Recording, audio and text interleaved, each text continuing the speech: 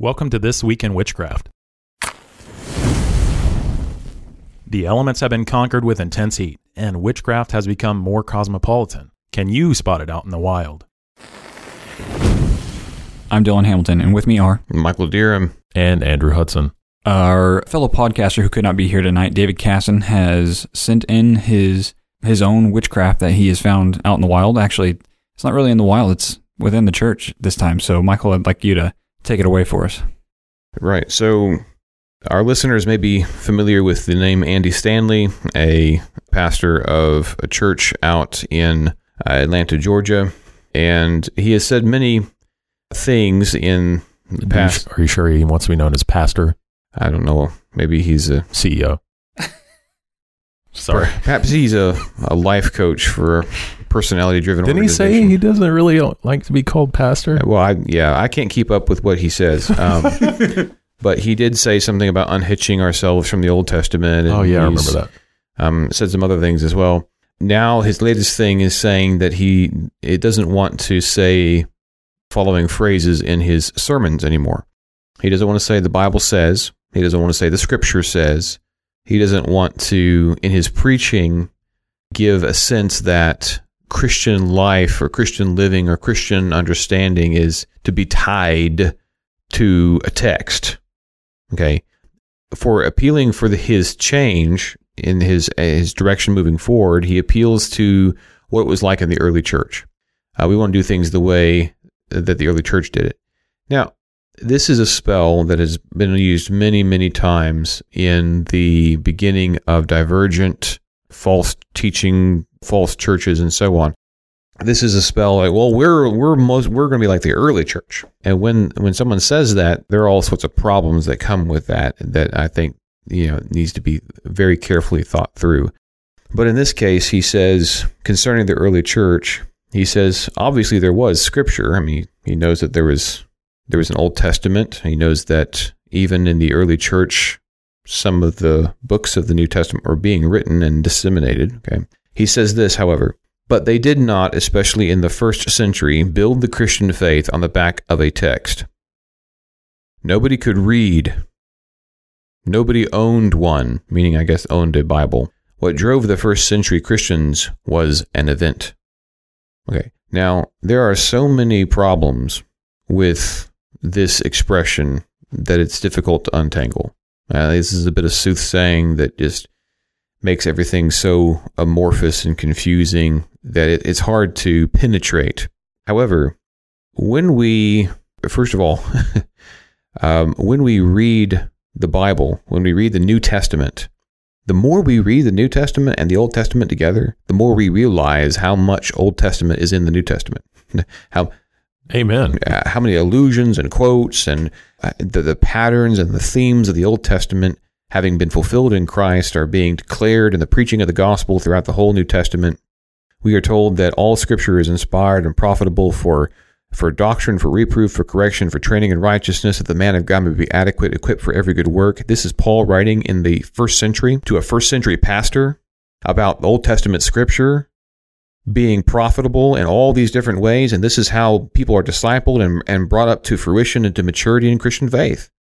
This is Paul, first century apostle, writing to a first century pastor about the use of Scripture in the life of the church. Nobody could read. A lot of people could read. All sorts of people could read. And if they didn't have a copy, it was read to them. The culture, the rabbinical culture of the synagogue was very strong. Wherever there was 10 men, you'd have a rabbi, and there'd be a reading of the Scripture on a regular basis. Young people like Timothy were brought up at their mother's knee, learning the Psalms, learning the Scriptures, learning the Shema, teaching the Scriptures. Yeah, nobody owned one. There was a eunuch, that came up from Ethiopia and bought a copy of Isaiah and was reading it on the way back, And Philip was able to get in there, and Philip, get this, Philip got into the chariot with this eunuch, and they could read, right? They could read the Bible, and this guy even owned a portion of the Bible, and they read it together, and he led him to Christ through Isaiah, which was, a text, a Bible text. And what's going on here? Why the desire to say, I don't want to say the Bible says, or the Scripture says anymore in my preaching. That's not how they did it in the early church. You know, it was all about an event. It wasn't about a text. What's going on here? Is it the claim that the Word of God is not authoritative? It almost seems like a form of projection to me. Maybe Andy Stanley can't read it as well as he would like to, and he's projecting that back onto everybody in that rich rabbinical culture, as if I can't read it, It's a closed book to him. right? I mean, that's the only thing I'm coming to when I'm hearing this as well. Is he's not making the connections that he needs to, so he just comes up with his own answer. I think it's a very difficult book for Andy Stanley, and I say that because of the way that he expresses himself. I had to take extra homiletics courses in my seminary degree because of some accreditation issues where I lost whole classes, and it was an interesting thing. But in my second go-around on homiletics, my professor had us watch a sermon given by Andy Stanley, and this was it about 2012 maybe? It was about 10 years ago. And in addition to this sermon, there was an interview that was written out in text form so we could read it ourselves, and it was just transcripted out for us to read. And this in the sermon, he begins to tell the story of a couple who had a hard time, and the husband and wife split up and began to live in separate quarters, okay? And it was, it was very rough, and they had received some help from some people in the church who prayed for them and loved on them, and those so on and so forth. Well, the man who left his wife behind began a homosexual relationship with another man, and they began to live together. And this woman, still raising the kids, took up with a boyfriend, okay? And then her daughter, of course, she ended up with a boyfriend as well. And there was extended family, that was involved. And so this story continues on, and this homosexual couple wanted to go to a different campus of this church, of Andy Stanley's church, because they didn't want to go to the same campus they were before because of the estranged marriage. And this homosexual couple wanted to volunteer to minister in the church, greeters, greeting everybody that comes in, shaking their hands, giving them programs, whatever. And this, of course, was not possible because of the situation, right? And he explains the problem was not that the men were in a homosexual relationship. That wasn't the problem. The problem was the man had not yet divorced his wife, and there wasn't a clean break, and that was the issue. So counseling them so that he would go ahead and properly divorce his wife so that he could live with his homosexual partner in freedom, then they were able to be brought on as ushers and volunteers at this other campus. And the story gets even better in the reconciliation of the whole group, because on a Christmas special, they all decided to come together, and they sat on the front row or near the front.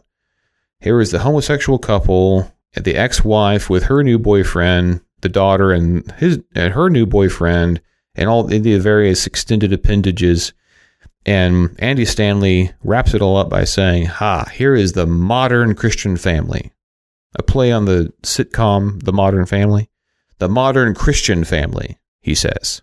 Look at all the love and acceptance and reconciliation that has occurred here. That was his sermon. And that was 2012-ish? That was 2012. Ooh. Now, Paul says that false teachers proceed from bad to worse. Now, back at this time, he was being consulted about his preaching style. He had 24,000 people on the rolls. How could he be wrong? Okay. So people were consulting him about preaching because he was an obvious expert. And he said that this fad of preaching expositionally, passage by passage through books of the Bible, he said, it's cheating. That was his word, cheating. It's too easy, he says. He says the real job of the pastor is to exposit his congregation, to exposit his audience. That's who he needs to exegete. He needs to exegete them. And then the Bible comes in as helpful analogy and illustration to help us on to how we're supposed to all follow Jesus. Now, he kept to his principle of exegeting his audience because he saw who was in his congregation, who was in his audience. He saw this family. He exegeted their experiences. He had some Bible verses that he shared, but they were only illustrative of their experience to support them in what they were experiencing. to then make their experience and the way he interpreted it as normative for the kind of loving, supportive reconciliation that should be happening in everybody else's families as well. Now, this is back in 2012. Okay, and now, he says, I want to unhitch the Old Testament from the New Testament. He said, I don't want to say the Bible says or the Scripture says anymore in my preaching. Well, that's consistent with what he said 10 years ago. He's not expositing the text anyway. He's not preaching the Bible. He says that's cheating. He's exegeting his audience, and it's about their experiences, and he wants to tie their experience with the experience or the event of the resurrection, and he wants to call that Christianity. But in so doing, you have vacated the meaning of the resurrection. You have vacated the meaning of the event. You have vacated any opportunity for the people that you're preaching to be confronted with the truth of the one true God and Jesus Christ whom he has sent, so that they may have eternal life. Because he refuses to proclaim the message of God inerrantly, infallibly, eternally afforded us in the Holy Scriptures. I can't help but think of false prophets tickling the ears. Oh, yeah, that's Smooth Things Club. Yeah. And the irony of it is you're going to have so many people with these false gods coming into your congregation that they're eventually going to war against each other, and you won't know which ears to tickle anymore. Yeah. This sounds shocking that he would say, is not about a text. Nobody could read. We shouldn't be using the Bible. It's about an event. That sounds very shocking, Unhitching the Old Testament sounds very shocking, but he's been working towards this for a very long time. This has been his trajectory. And his motivation, has he laid that out, like why he's moving this way, or is it just something that we can just see? This is about reaching people, right? This is all about reaching people and showing love and compassion and helping people. I was listening to one of the Sweater Vest dialogues between Doug Wilson and James White, and they made the comment, and probably quoting somebody, but made the comment that God manifesting himself to man and revealing who he is to man is a far different thing than man declaring to God what he should be, right? How he should be to them. That the orientation of the Bible is about God revealing himself to us. He's the standard. He's the authority, rather than man declaring unto God, this is what we would prefer. It's completely different. And in this case, trying to present God in a way that is appealing to the tastes of men, well, you really can't do that if you stick with the Bible. So it's an unfortunate thing, but it's a matter of authority. It's a matter of authority. Is human experience authoritative? Is human experience authoritative, or is the Word of God authoritative? In Isaiah 26, verses 1 through 11, which I had the pleasure of reading in church this past Sunday, verse 9 reads, "At night my soul longs for you. Indeed, my spirit within me seeks you diligently. For when the earth experiences your judgments, the inhabitants of the world will learn righteousness." Their experiences of judgment should teach of his righteousness. And I think we may be able to tie that in to what you just said right there about their experiences not having the authority, but their experiences in judgment will teach them who is in authority, and they will learn that. Do you have anything else to add, Andrew? The name of Andy Stanley will perish, and the name of Christ will reign forever. Amen. Amen. Amen to that. Well, I think that wraps it up today for Witchcraft. What do we have to suggest to counter it? Yeah, I'd recommend a series of interviews and kind of a documentary style, but it's put out by A.D. Robles, who is a YouTube channel, and he has a new series, kind of a long-form format called The Rise and Fall of the Gospel Coalition, and just talking about, this component of modern evangelicalism. Where did it come from? How does it operate? What is the trajectory? And why is it? Part of it's kind of a mystery, too, because, you can go on there and you can find helpful articles. There's been helpful media that they have produced. There's been conferences that they've put on that have helped people before. And there are names that are attached to this loose, coalition that these authors and pastors who have published books that have been beneficial to the saints. And at the same time, there is so much other things that are just unhelpful and unbiblical and subversive that flow through the whole thing. AD is trying to, parse that and show in the mess what is what.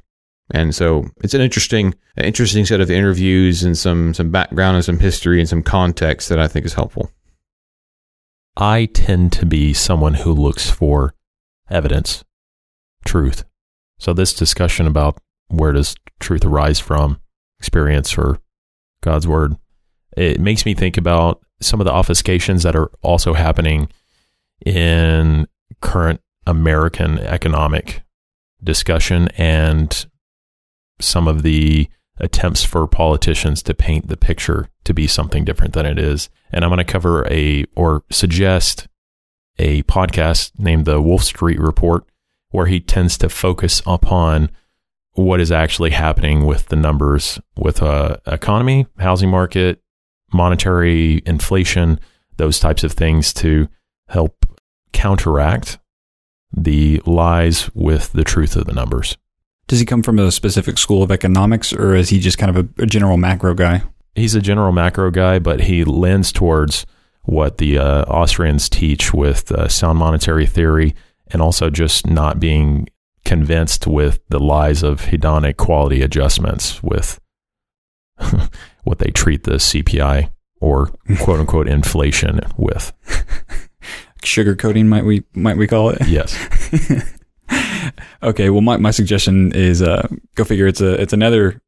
It's tangential to fiction, but it is Will in the World: How Shakespeare Became Shakespeare. It's a biography of William Shakespeare, and little is really known about Shakespeare, but there's a lot of documentation that we can use to piece together some of his background, some of his business dealings, which are quite impressive.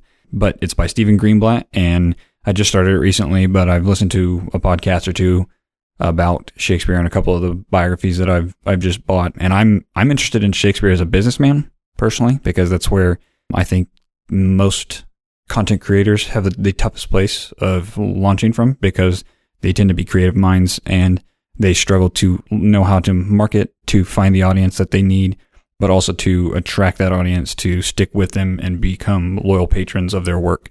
So Will in the World by Stephen Greenblatt. And that wraps it up for today. We are always very thankful for our listeners tuning in every week and for supporting us by rating, reviewing, and sharing the show. And we hope you can join us again for another week of uncovering and rebuking witchcraft in the modern world.